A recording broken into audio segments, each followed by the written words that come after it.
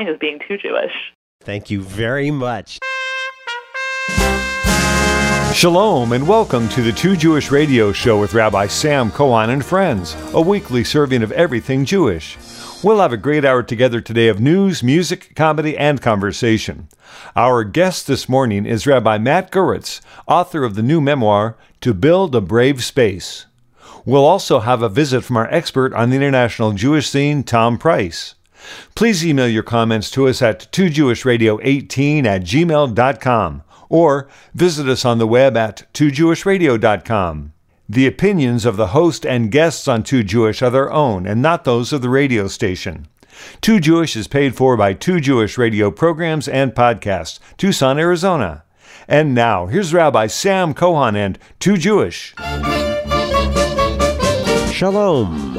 I've often contended Thanksgiving is truly a Jewish holiday. What else do you call a festival focused on overeating, in which you invite over all of your relatives, including the ones you don't like, for a giant meal? A Jewish holiday, no doubt. I'll never forget the complexity of the seating arrangements at my house growing up in Los Angeles, and the delicacy of deciding who could sit next to whom and who could not be placed in hearing distance of which relative. For example, my mother and her brother Max, who had never gotten along their entire lives, had to be placed pretty far apart. But Max, a successful Beverly Hills pharmacist and TV personality, but a socialist by politics and an atheist in belief, also had to be placed far from his cousin Bernie, a successful OB-GYN to the stars, who had been Marilyn Monroe's gynecologist, believe it or not, made much of that, but who was much more conservative politically than Max and loved to goad him. My bubby Irma needed also to be away from the Philistine commentary of Cousin Bernie. She was Victorian in social outlook. My 20-something cousin Gary might or might not show up and would almost certainly be late, so he had to be placed at a seat accessible once the dining room was immovably full of people crammed around the various linked tables arranged to accommodate everybody in a dining room that was quite a bit too small. Of course, my mom's friend Roche talked nonstop, so she had to be near somebody who didn't mind that, or preferably was hard of hearing. And don't forget, there are 2 side seats for every guest at a dinner table, and you don't want to separate husbands and wives, and some people take up a little more room, and kids have friends too. In truth, only my mom and eventually my sister Deborah had the combination of personal knowledge and human perception to successfully arrange our seating for a peaceable Thanksgiving dinner. In my view, the only thing more difficult in my house growing up than figuring out the seating at Thanksgiving was doing so for Passover Seders. All of which brings to mind the best, most Jewish, and most painful Thanksgiving movie seen of all. It's from Barry Levinson's 1990 film, Avalon. You started without me? You cut the turkey without me? Come on, we leave. They start without us, we go. Every year you are late, Gabriel. We were hungry, the kids wanted to eat, we were ready, we couldn't wait. Your own flesh and blood, and you couldn't wait? You cut the turkey? That's it. That's the last time we come for Thanksgiving. The amazing old Jewish actor Lou Jacoby, with perhaps his most famous line, "You cut the turkey without me." I genuinely hope your own Thanksgiving dinner guest experience last Thursday was simpler than mine was as a child, and that you have good reason to give thanks this year for all that you have. Incidentally, or not so incidentally, the inspiration for the original American Thanksgiving dinner was the biblical festival of Sukkot, Feast of Booths or Tabernacles in the Tanakh, the Hebrew Bible. Sukkot was also the source for the upcoming festival of Hanukkah, an 8-day-and-night celebration established by the Hasmonean Maccabees as a way to give thanks for victory over the oppressor Syrians and the rededication of the temple in Jerusalem. Thanksgiving plays a major role in so much of what we ought to experience about religion and our world. Last year at this time, I had the challenging experience of debating somebody by text who felt that associating a holiday so often based on the white conquest of Native Americans in North America with anything Jewish demonstrated the privilege I must be feeling as a white male in our society. The argument we had, my side, was that a holiday of gratitude for what we have should be non-political, that Thanksgiving is a universal religious motivation, etc., went exactly nowhere. This person, partly Native in heritage, believed firmly Thanksgiving is, at least symbolically, really about the brutal, genocidal eradication of the Native American way of life on two continents, North and South America. The argument only softened when my lovely wife Sophia suggested I note that my own ancestors were persecuted, tortured, expelled, and slaughtered for 2,000 years on several continents. We Jews bore no responsibility for the destruction of Native American cultures. We have been and are a minority everywhere in the world, except Israel. Which brings up a problem finally being examined in more serious ways these days. Jews in the West often have white skins, aren't so obviously distinguishable from majority cultures in North America or Europe, and through hard work and education have climbed the social ladder to great success in many walks of life. But frankly, we are not actually, white to many people. Generally speaking, we often don't think the same way that people who grow up fully accepted by the larger society do. There is good reason for this. There have, of course, been many examples of the renewed normalization of anti-Semitism in our society in recent years. On the left, anti-Semitism typically isn't even viewed as racism at all. After all, the argument goes, Jews don't have black or brown skins. Never mind that many Jews do, of course. And hating Israel and denying the Jewish right to a state aren't viewed as racist attitudes, but often as progressive ones, which makes it possible and popular on the left to often voice frankly hateful anti-Semitic views with impunity. On the political right, a recurrent, ugly, and at times deadly anti-Semitic subculture has now embraced neo-Nazi conspiracy theories about the Jewish control of the world. Jews are demonized as progressive liberals allowing immigrants to flood our cities, or permitting woke perspectives to destroy social morality in society. This has led to recurrent explosions of violence against Jews. Well, both views can't be true, of course. In fact, neither are true. We can't win here, apparently not even during Thanksgiving weekend. Oh, heck, let's hear from Lou Jacoby again. You started without me? You cut the turkey without me? Come on, we leave. They start without us, we go. Every year you are late, Gabriel. We were hungry, the kids wanted to eat, we were ready, we couldn't wait. Your own flesh and blood, and you couldn't wait? You cut the turkey? That's it. That's the last time we come for Thanksgiving. Back to family problems, I guess. It's enough to make you long for a simpler, better world. And so, to play us in this Thanksgiving weekend, here are two legends of Israeli music, Yehudit Ravitz and Esther Ofarim, singing Yam Shel Ga'agua, the Sea of Longing. רק לומר שתי מילים, להגיד שלום, רק לשאול מה שלומך ומה איתך, מכאן עד שם, בצד האחר של הים, בצד האחר של הים. כשאת הולכת לישון, כאן עולה האור, זמן הלילה שלך הוא זמן היום שלנו כאן על חוף העולם הישן, על חוף העולם הישן.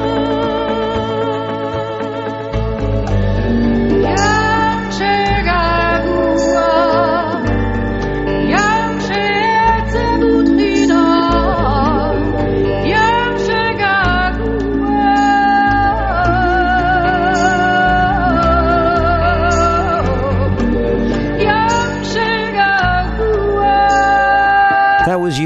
Ravitz singing her own melody to Ehud Manor's lyrics with Esther Ofarim, Yam Shel Ga'agua, the Sea of Longing.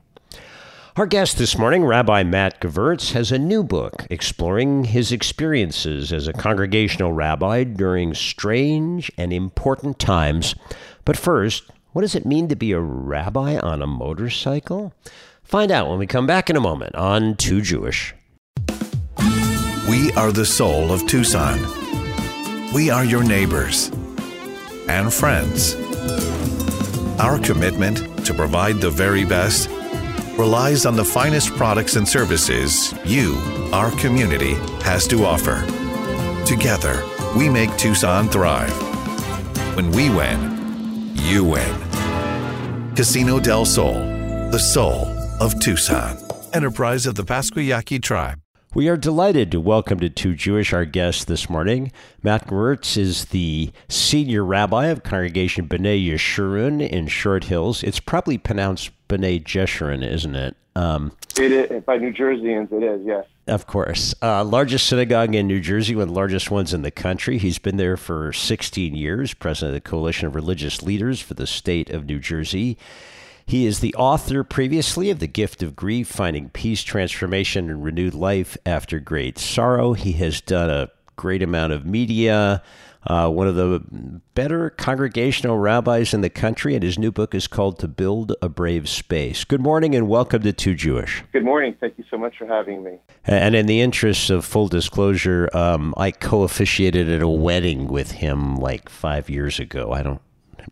Probably a lot of people have done that. I'm almost embarrassed to say that where was that? It was in New Jersey. That's the only reason I haven't done a lot of weddings in New Jersey, being in Arizona. It was for a guy from your congregation and Bryce Megdal, who has become a cantor. Yes. So that was an outside beautiful wedding. It was beautiful. Yeah, deer came up and the chuppah blew down. Other than that, it was... Yes. Wow.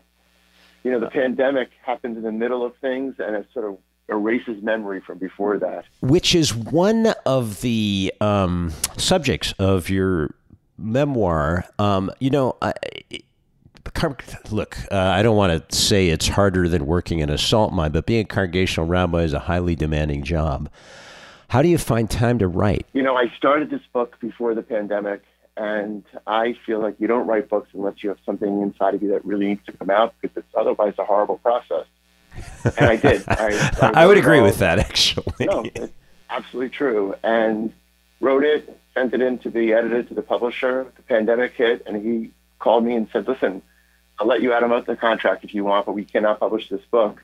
You have to rewrite it because of the pandemic. You just can't write one without talking about it. And I'd already put in too much time. So the pandemic, as you know, because it kept us isolated, it was incredibly busy, but there was no place to go when you weren't busy. And that's what I wrote. You've now done this a long time. In creating this memoir and having to go back and kind of redo it because of COVID, what was your biggest surprise? The biggest surprise in writing the book, or things that I've learned about myself? I would say both, actually. The biggest surprise in writing the book, but I shouldn't have been surprised, is how many times I was told that I couldn't give sermons in a book, that I had to write to a reader. And it took me so long to transition from writing papers and articles in college and rabbinic school to writing sermons. Now I've become a decent sermon writer. It was hard to transition back to writing for a reader as opposed to writing to a listener. That was, I shouldn't have been surprised, but it was really tough in its surprise. What? And about myself, I remembered stories, or re-remembered stories that had been buried, that I totally had forgotten. And I got into what you and I call chavruta, meaning, sort of partnerships of learning with different colleagues, and they helped bring my voice out, asked me a lot of questions about childhood, and I unburied certain things that, frankly, I had just stuck someplace that I never wanted to see again, and they came out for this book. It's sometimes the most painful things that create the greatest art, or often the deepest truths. You talk about a lot of really traumatic events in the course of the book, whether it's rallies, the the killing of the athletes at the Olympic headquarters, all of the kind of different aspects that you look at. Is it only the painful moments that bring out the depth, do you think? Only painful moments that bring out, I didn't hear the last That bring part. out the emotional depth? I think that it's the clearest path to vulnerability of the painful moments, but I also believe that unadulterated joy can do the same thing. So my wedding, the birth of my children, the bar mitzvah of my children, all those kinds of things, I think, cut through what, the Hasidim would call, bitul hanefesh, the nullification of the ego. And I think both sadness and loss, but also unadulterated joy can cut through the ego to get to the depth of who we are in authentic ways. We will talk much more with Matt Gewirtz and his new book, To Build a Brave Space, when we come back in a moment here on Too Jewish. Beit Simcha, the House of Joy, a wonderful Jewish synagogue in Catalina Foothills and northwest Tucson, celebrates a fabulous array of services, classes, and events this fall and winter. Established by passionate, caring congregants and me, Rabbi Sam Cohen, Beit Simcha is a vibrant, vital community that strives every day to serve God with joy. A progressive congregation in northwest Tucson and the Foothills, Beit Simcha is open to everyone throughout the metropolitan area, providing weekly Shabbat services, Friday night and Saturday morning, youth and adult education academy courses, social justice opportunities, outreach, and cultural Jewish programming. Join us in person for Shabbat services or come on Facebook Live. Go to our website, beitsimchatucson.org, BEITSIMCHA Tucson.org. We welcome members and guests in our sanctuary in person. 520-276-5675. That's 276-5675. Join me, Rabbi Sam Cohen, in the fastest-growing Jewish congregation in all of Arizona during our great beginning years. If you've got a question, comment, compliment, or criticism, kvetch or kvel, please email us at toojewishradio18@gmail.com. That's toojewishradio18@gmail.com. Or visit our website, toojewishradio.com. You can hear all past and present shows through the website, streaming us from there, downloading us from the Apple iTunes Store as very popular Jewish podcast. Top 10 in America, according to Moment Magazine. Over 175,000 downloads on Podbean. Post a rating and review to Jewish. By the way, we're on Spotify too. Wherever you listen to our podcast, give us a 5-star rating. Those comments do help. The stories we share last a lifetime and are passed down from generation to generation, known for our compassionate commitment to the families we serve. Evergreen Mortuary and Cemetery has faithfully served the Tucson community and the Jewish community for over 100 years. We help thousands of families plan and carry out celebrations of loved ones in unique and special ways and assist them in sharing those lifetimes of stories meaningfully. The most beautiful and tranquil final resting place in all of southern Arizona, Evergreen's tall pines shade peaceful, grassy fields. You can count on Evergreen for superior service and the highest degree of integrity. Our informative, well-trained staff is here to assist you with a full range of on-site services. Call Evergreen. 520-888-7470, 520-888-7470. While we serve the whole community, our experience conducting Jewish funerals, Reformed, Conservative, and Orthodox, is second to none. We have sections dedicated to all religious faiths, can help you arrange for your future needs or your immediate ones. Whether you choose to hold a traditional funeral service or a completely individualized ceremony, either in person or online or both, our goal is to help you create a meaningful, personalized service based upon your unique needs in a place of reflection, tradition, and serenity. Evergreen Mortuary and Cemetery offers the best to the community and to you. Call 520-888-7470 to speak to a family advisor at Evergreen. Call 520-888-7470. We welcome our expert on the international Jewish scene, Tom Price. Good morning, Tom. Good morning, Rabbi. So, I had an interesting conversation with a class the other day about ultra-Orthodoxy and orthodoxy. And I think for a lot of American Jews, there's a perception that all Orthodox Jews are the same, that they're sort of this monolithic, those are the people that are Orthodox, and I'm not so Orthodox, so that's what I don't do. But that couldn't be much further from the truth, could it? Right. I mean, just a quick visual check shows you that not all people who consider themselves Orthodox or who are very observant of all the mitzvot, they don't all wear black hats and long coats. Or have beards, or wear black for that matter at all. Correct. Right. So there's a visual difference. And I mean, one of the big differentiating factors is, are you Hasidic or are you something else and still consider yourself Orthodox? And are there ultra-Orthodox people who are not Hasidic? I think yes. So the difference in Hebrew is the difference between Charedim, the ultra-Orthodox, and what we tend to call the modern Orthodox. And while most people think, the ultra-Orthodox, the Hasidim, the ones you see in all of the painted pictures and with the black hats and the long coats, that's most of the Orthodox Jews. But that's not actually true.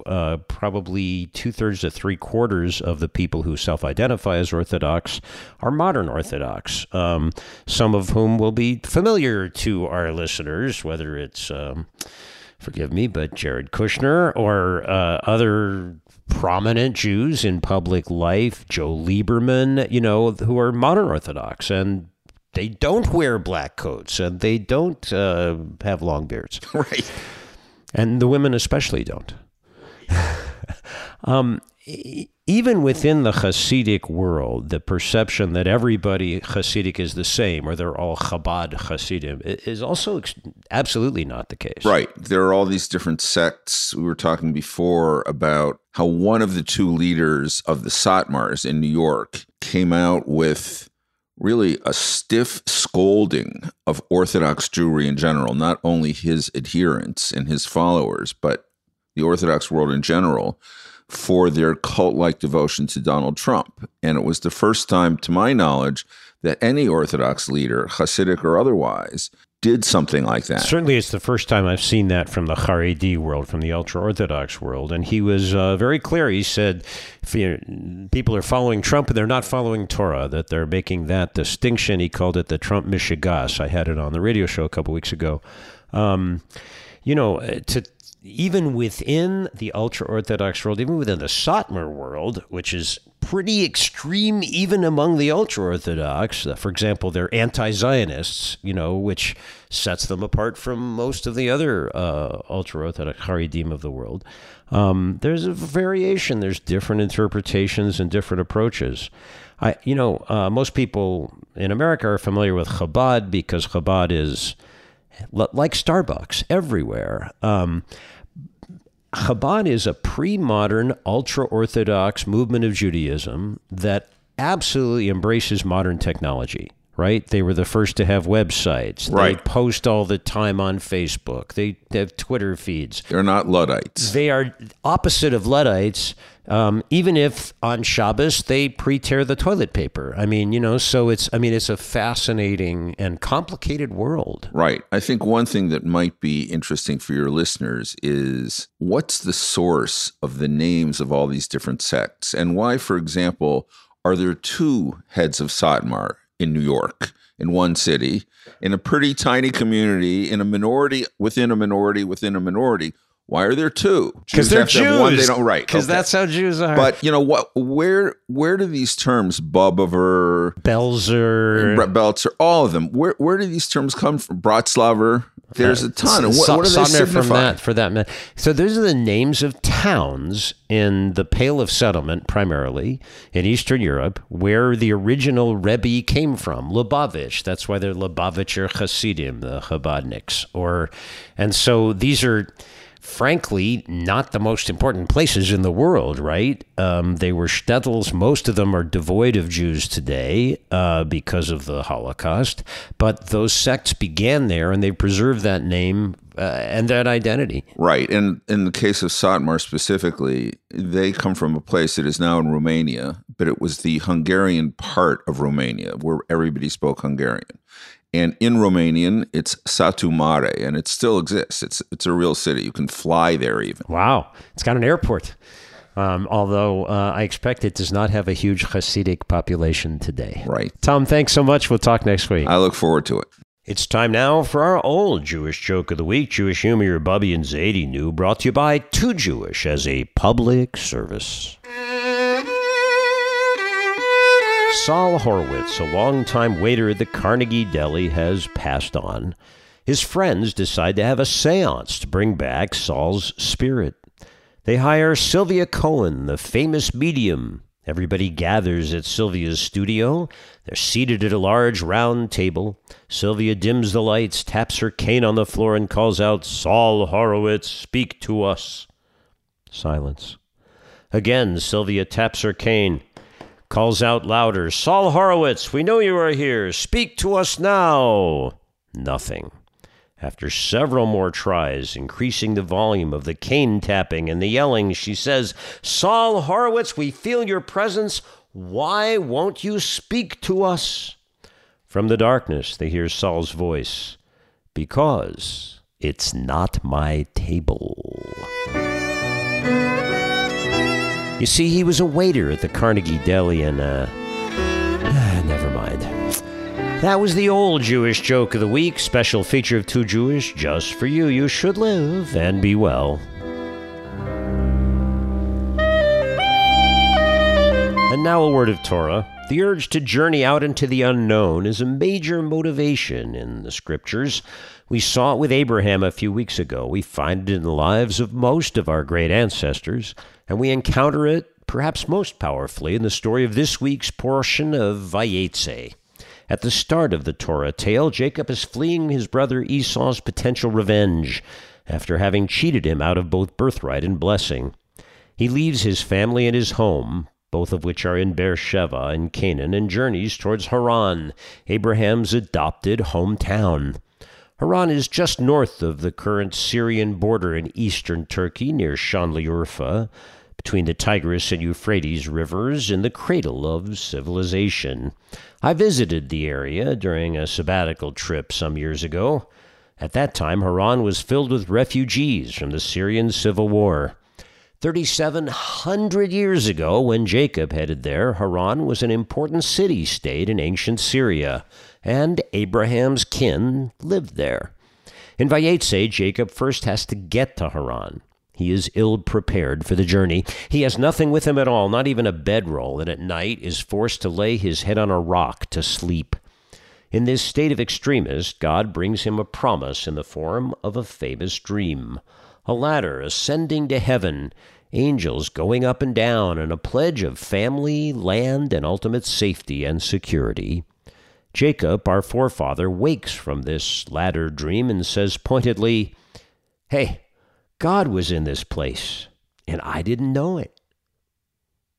That's something all of us can say from time to time, isn't it? For God is in every place, and often we don't realize it. Here in Vayetze, Jacob's exclamation provides an incredible message of awareness from the true Father of our people. There's another important message in Vayetze. Jacob must leave everything familiar in order to allow him to find God's presence. Throughout human history, religions have been founded by individuals who left ordinary lives and places and wandered off into the wilderness, usually the desert. Abraham, Jacob, and Moses are the most obvious Jewish pioneers. Buddha, Jesus, and Muhammad fit that same pattern. In order to become who we seek to be spiritually, we must begin by leaving what we already know. And then, when we encounter God in the wilderness, we learn that God was back there at home too. We just weren't quite ready to notice that fact. On a personal level, it is why I've always found Shabbat hikes and services to be so great. The opportunity to encounter God in the Sonoran Desert where I live, in the mountains, at a waterfall, or in the backcountry, often feels immediate, holy. You know, of all the major figures in Genesis, Jacob is the most interesting. Complex, clever, tricky, bold, resourceful, and he has a very complicated love life. He is also the biological father of all 12 tribes of Israel, the reason we are known as Bnei Yisrael, or Bnei Yaakov even, the children of Israel, Jacob. More about that in next week's Torah Talk, but it's this moment near the beginning of Vayetze when he realizes how little he really knows that makes him most human and most like us. And it's his journey into the wilderness alone with nothing that helps us understand spirituality is not found by doing what is most comfortable. Often we too struggle to figure out where to find God. If we are lucky and aware, we will come to realize God is in this place, indeed in every place. All we have to do is go out into the wilderness a bit, open our eyes, accept God's presence. Then it may become easier to see and feel God everywhere else. When we come back on Too Jewish, our guest this morning, Rabbi Matt Gewirtz, tells us why he had to rewrite his new book entirely to build a brave space. Find out when we come back in a moment here on Too Jewish. We continue with our Too Jewish update on news of Jews around the world with commentary.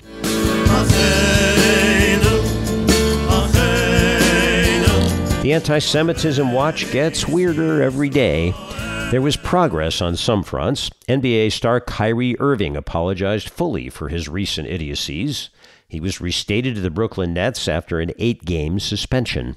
Originally, Irving posted favorably about a film and book containing anti-Semitic tropes and advocating conspiracy theories about Jews. We hope this apology, which Kyrie had been reluctant to give, ends the matter. Critics of Kyrie's decision to tweet a link to the film Hebrews to Negroes, Wake Up, Black America, noted it boosted sales of the film and a related book promoting the idea Jews were heavily involved in the Atlantic slave trade. They were not. It denies the Holocaust and says black people are the real Jews. While he refused to apologize initially, Irving ultimately did apologize back on November 3rd, hours after he was suspended from the Nets. To all Jewish families and communities that are hurt and affected from my post, I am deeply sorry to have caused you pain and I apologize, Irving wrote on Instagram.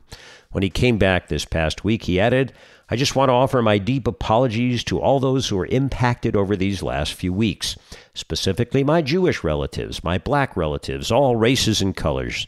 Feel like we all felt an impact. I don't stand for anything close to hate speech or anti-Semitism or anything that is going against the human race. Kyrie Irving also seemed to reflect on the way he handled the now month-long saga, which initially included his repeated refusal to apologize for his tweet and his insistence that he cannot be anti-Semitic. Irving continued, I feel like we all should have an opportunity to speak for ourselves when things are assumed about us. I feel it was necessary for me to stand in this place and take accountability for my actions because there was a way I should have handled all this. As I look back and reflect, when I had the opportunity to offer my deep regrets to anyone that felt threatened or felt hurt by what I posted, that wasn't my intent at all. Well and good.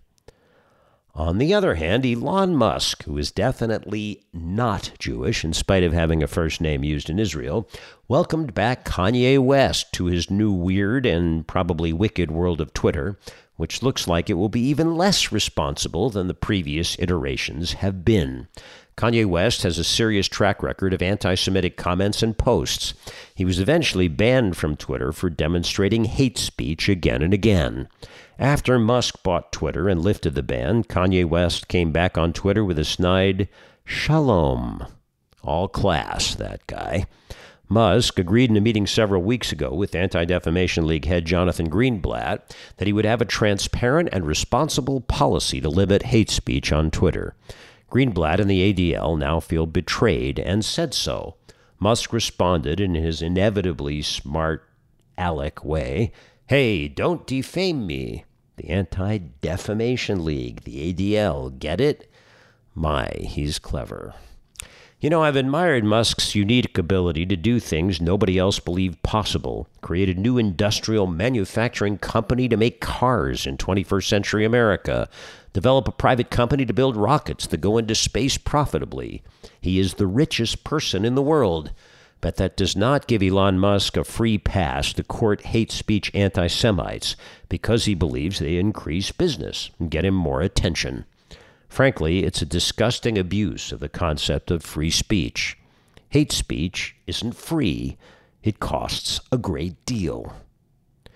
In New York last week, a planned attack on a synagogue was thwarted by police. Mayor Eric Adams is earning plaudits from the Jewish community, major ones, for his active and transparent role in communicating realistic threats to Jewish leaders and congregations. According to Jewish leaders, the city is now the most responsive it has ever been to threats to Jews, and Eric Adams has become an extraordinary partner in preventing tragedies. Finally, in Israel, a plaza in Jerusalem's Kiryat HaYovel neighborhood was named after Aristides de Sousa Mendes, a Portuguese diplomat who saved thousands of lives during the Holocaust, then spent the rest of his life as a social pariah in Portugal. This small corner of Jerusalem, the Eternal City, now carries the name of a hero, said Jerusalem Mayor Moshe Leon last week. Think of the many thousands who will pass by here every day, many of them, perhaps, Jews saved because of the bravery of Ambassador Sousa Mendes. Sousa Mendes served as consul in Bordeaux in 1940. He gave visas to over 10,000 Jewish refugees as the Nazis rose to power. Risking danger to himself and his family, Sousa Mendes saved about 30,000 people total, despite the Circular 14 decree issued by Portuguese dictator Antonio Salazar, which banned Portuguese diplomats from supplying Jews with visas. Sousa Mendes was recognized with a monument in Lisbon in 2020, had an airplane named after him in 2014, but his actions were not widely acknowledged during his life. He was recalled back to Lisbon during the war, blacklisted, and fell into poverty. Lisbon's Jewish community fed him and his family in their community soup kitchen. He lost everything, Olivia Mattis, president of the Sousa Mendes Foundation and a descendant of one of those he saved, said. Mendes was posthumously recognized as Righteous Among the Nations, a title conferred on behalf of the State of Israel by the Yad Vashem Holocaust Museum in Jerusalem to non-Jews who risked their lives and saved Jews during the Holocaust. Paying tribute to this man is an opportunity to look inside ourselves in search of values of peace, love, humanity, and compassion for each other, said Jorge Cabral, Portugal's ambassador to Israel at the naming ceremony. And that's the Too Jewish News of Jews round the world.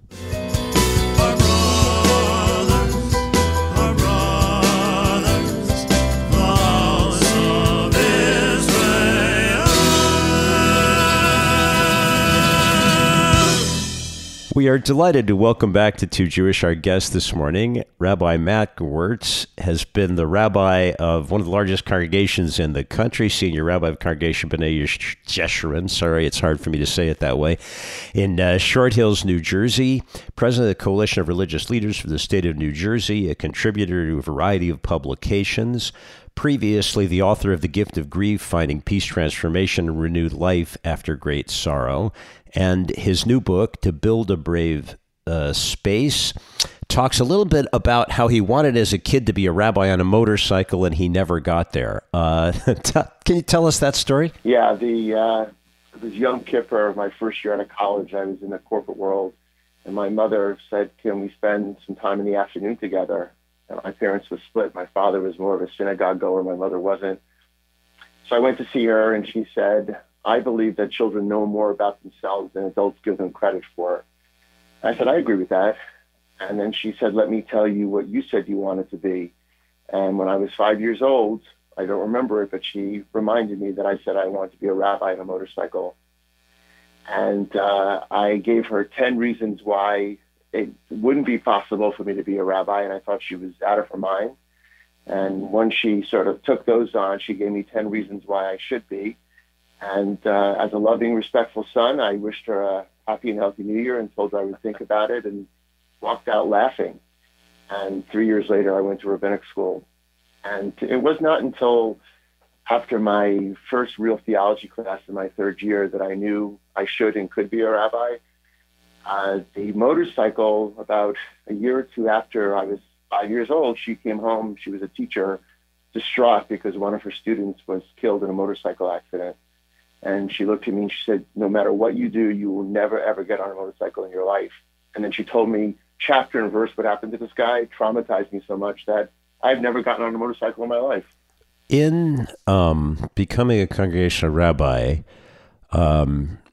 it's not just a lifestyle, it's a calling, it's a 24/7 kind of experience, especially a large congregation. But I don't think it's necessarily so different depending on where you are.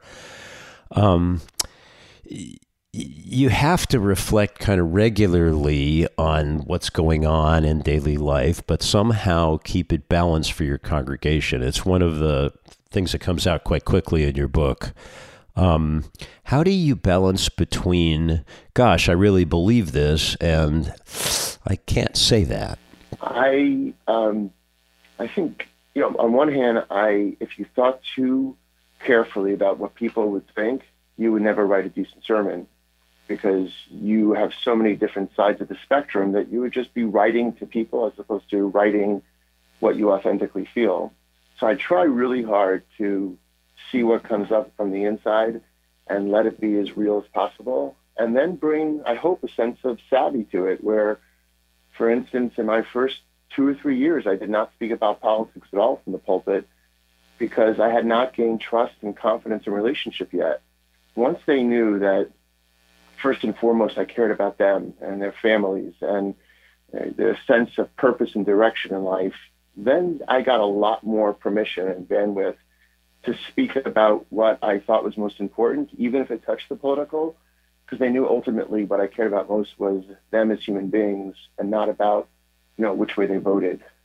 So I start with myself, I build relationship, and then I start to be able to talk about what I think counts the most. And by the way, when I speak about politics, I don't speak about it from the red or blue point of view, but from the values that underlie the position. Of course, I agree. I think that's the only legitimate perspective for a rabbi. Our degrees aren't in political science. I suppose there may be some who have graduate degrees in political science, but that's not why people are coming to hear us. They want to hear Jewish values. There's a great story in here about how at one point you decided you were going to quit Hofstra and make Aliyah. Can you tell us a little bit? That's great. I just love that story. I went to Israel at 17, not knowing why I was going. It was my only form of rebellion. I wasn't such a cool kid, so that was my form of rebellion. Mom and Dad, I'm going to live in Israel, thinking they would fight with me and say, no, you're not. You're going to college. When I was growing up, my dad was a cantor, and I started studying music. And at one point, when I was 50, and I went to him and I said, Dad, I want to learn how to do chazanut. I want to be a cantor. And he said, that's fine. Do it as an avocation. Never do it as a profession. It's a terrible profession. Oh, yeah. So my rebellion was to become a cantor and then to become a rabbi, just in case, it wasn't enough. Anyway, sorry, I interrupted a great story. No, I think that's great. So they said, go. You should go to Israel. And I, was very immature as a 17-year-old, physically and emotionally. Meaning I hadn't gone through my real growth spurt yet.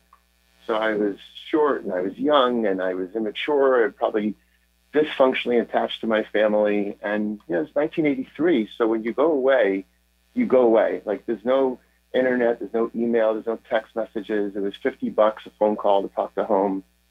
So it was only once a month that we did it. And so I had no choice but to grow up. And while growing up, I fell in love with Israel and Zionism and my Jewish identity. And not because I suddenly wanted to put on tefillin every day and be, kosher, all the kinds of things you might see as signs of observance in this country. I fell in love with the Zionist story, and I fell in love with Israel as I grew into my manhood. And all of that was a recipe for feeling like I belonged there more than I belonged any place. And yet, I'm from here. I'm from the United States, and my family is here, and I found this profession in America that is my life's calling. But I would say, and I describe this to every group I take to Israel, I just got back a few days ago, that I feel like while living in America, I'm cheating on a girlfriend somehow, because there's a piece of me that never feels whole because I'm not there. And yet I feel so whole from what I do here, and I've raised my kids here, et cetera. It's a real conflict for me in life. Look, I think a lot of Jews who love Israel and are really American share that. I've also often wondered, when a rabbi makes Aliyah to Israel, it's Coles to Newcastle. Like there aren't jobs there, right? It's a different world. How do I even make it there? That's a serious issue. I mean, I've always wondered, like, I don't want to be poor in my life, and I went to graduate school for 5 years, paid off enormous amounts of student loans, would I be able to actually make a living there? And the ones who've done it, is part of me that are jealous of them because they've sacrificed. They have not made a living in the way that we have, but their Zionism was more important, and they became school teachers or tour guides or whatever else our friends become when they move to Israel. So this isn't really the subject of your book, but you reflect on Jewish history. You talk about many things having to do with the vitality and vibrance of Judaism. You've been at a large congregation for a long time now. What do you see as the future, just from your own observations as a very reflective guy, of congregational life in America, and Reformed congregations, large congregations, any congregational life in America? I'm really happy you asked that because you can't put everything in a book, and there was a huge section of the book on this, and it had to come out. It wasn't connecting. What you are asking about is something I've been deeply reflecting on for, I would say, at least 10 years. And in those 10 years, there's been all these studies that have come out that have bared out some of our greatest fears, which is that I started as a rabbi 26 years ago. Affiliation was like 50 or 60%. It's now 29%. And since the pandemic, Jewish affiliation, not just the pandemic, but 2008, the financial crisis, we've lost 20% more of our Jewish affiliation. So that's the bad news. The good news is that 94% of Jews in this country still claim to be proudly identified with being Jewish. And I believe that the large congregations in general have, let me put it this way, let me back up for a second, and this comes from a colleague of mine. It's like taking a vegetarian to a steakhouse. They're starving, but there's nothing for them to eat from the menu. And so I believe that people are spiritually ravenous, but the congregational world somehow along the way in the last 30 or 40 years stopped serving from a menu from which people wanted to eat. And I believe that it's our job to take something that's still very powerful, this age-old message that provides meaning and purpose and direction, and we have to, and please excuse the way I'm going to say this because it sounds crass, we have to package it in a way that's going to attract the Jewish seeker back to the synagogue. Because they're not, excuse the double negative, they're not seeking, they are seeking. They're just not, we're not giving them what they need in the place that we are. So that is a huge part of what my last chapter of my career is going to be about. And let me bring it back to the book, selfishly, by saying that I do believe that brave spaces in synagogues, having conversations about the most incendiary issues in society, that we may be the last places that can provide those brave spaces. Because next week, you and I are going to sit down with our families at Thanksgiving dinner, and we're going to pray that we don't have one of those arguments that gets us estranged from yet another member of our family over politics. And I believe that the synagogue, the church, the mosque, the Hindu temple, whatever it is, that we have the opportunity to provide a safe, brave, and honest space to have these conversations where we're actually going to be heard and not fear of being eradicated from someone else's playbook. I remember when I interviewed for a job a long time ago, and they said, "Oh, you're the marketing rabbi," because I was talking about how we have to reach out, we have to explain what we offer, we have to not only have good offerings, of course you have to start with that, but we need different messages than we've been using for synagogues, which helps explain some of the vitality of non-traditional Jewish religious options actually out there now. But I wonder, in reflecting in this book about some of the really powerful experiences you've had, you never really know when those are going to come, do you? No, I mean, I think I've had 9/11, I've had 2008, I've had the pandemic, I've had the shootout. We have had all these things. Yes, I'm afraid we have. Yeah, and then even in the synagogue, I write about 2008, all that. I serve a Wall Street congregation. Almost everyone in my congregation either works on Wall Street or serves services that serve Wall Street, right. if you will. And that was devastating. But in December, right after that, taking my first vacation after a really hard stretch of time, and we're about to have our third child, and the phone rings from my new assistant rabbi and a nursery school teacher drops dead at 68 years old in front of her students in the school. And so I turn right around, and my emeritus is on the phone saying, "You got to take care of yourself and your family." And at that point, without saying it, I knew what he meant. I put on 45 pounds in my first 18 months because all I was doing was working and by the way, enjoying it, but not taking care of myself. So we had this argument on the way back because he's being so loving to me, and I'm saying, I have no choice. I get back, wake up at 6 a.m, 4 days later to finish or to polish the eulogy for this impossible funeral. Yeah. And the phone rings, and it's a past president who says, "My emeritus, I just told you I was having this loving argument with, dropped dead that morning." And I now have to show up at the funeral and cut ribbons, for Kriya with his family. And I have to tell them that their rabbi of 50 years before me is not going to be there because he died. Because what am I supposed to say to them? "Oh, he decided not to show up this morning?" Yeah. And boy, if ever there's a time you just kind of want to pull the covers over your head, that's it. I'm telling you, and I honestly thought that the widower, he grabbed his chest, and I thought he was going to have a heart attack because he was so close to his former rabbi. And while I'm officiating at the funeral, you could see people passing the news on amongst the 1,000 mourners that are there. So they're crying about the woman who died, and then compounded about their rabbi who died.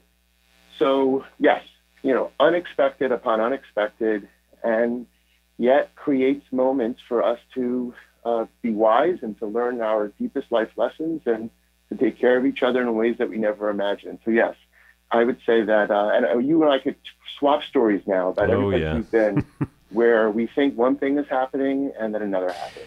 Yeah, I mean, we could go on for a long time. And Matt, it's been a great visit. I mean, it's so hard to hold myself back from trading stories with you. Love to have you on again soon. Thanks so much. Tell us where people can find out about the Build a Brave Space and where they can get it. So, yeah, thank you so much for having me. And I have to say that you never know how these things go, but I really could sit down with you and perhaps over a glass of scotch. And yes, single malt. Single malt for sure, for hours. So thank you for having me, A. B is you could get the book on Amazon, Barnes & Noble, all those outlets. And I never thought I would do this because I always thought I'm not one of those guys who's going to have a website. But my publisher said, you have to have a website. You have to have a website. So RabbiMattGewertz.com, you can find me and books and articles and anything else that I'm working and doing. And I just, let me say one last thing, that I know this is a tough subject, but it makes me feel hopeful about what's going to happen to us here in Israel. And I know people would think we're crazy, but that's our way, is to get up in the morning and believe that each day we have a chance to make it better. And I do believe that. When we come back on Too Jewish, we'll hear about next week's guest get a final musical play out. We are the soul of Tucson. We are your neighbors and friends. Our commitment to provide the very best relies on the finest products and services you, our community, has to offer. Together, we make Tucson thrive. When we win, you win. Casino del Sol, the soul of Tucson. Enterprise of the Pasquayaqui tribe. Thanks for being here with us this morning on Too Jewish with me, Rabbi Sam Cohon. Join us next week. Our guest will be Rita Katz, Executive Director and founder of the Search for International Terrorist Entities, the SITE Intelligence Group, author of the remarkable new book, Saints and Soldiers, Inside Internet Age Terrorism from Syria to the Capitol Siege. Don't forget, join us at Congregation Beit Simcha this Friday night and every Friday night for services and Oneg Shabbat at 6:30 p.m. Saturday morning, 9 a.m. Torah study, 10 a.m. services, Torah reading and Kiddush, live in person and available on our Facebook page. Our play out this morning comes from Baruch Levine. It's for Thanksgiving weekend, Modim Anachnu Lach, the daily prayer of gratitude.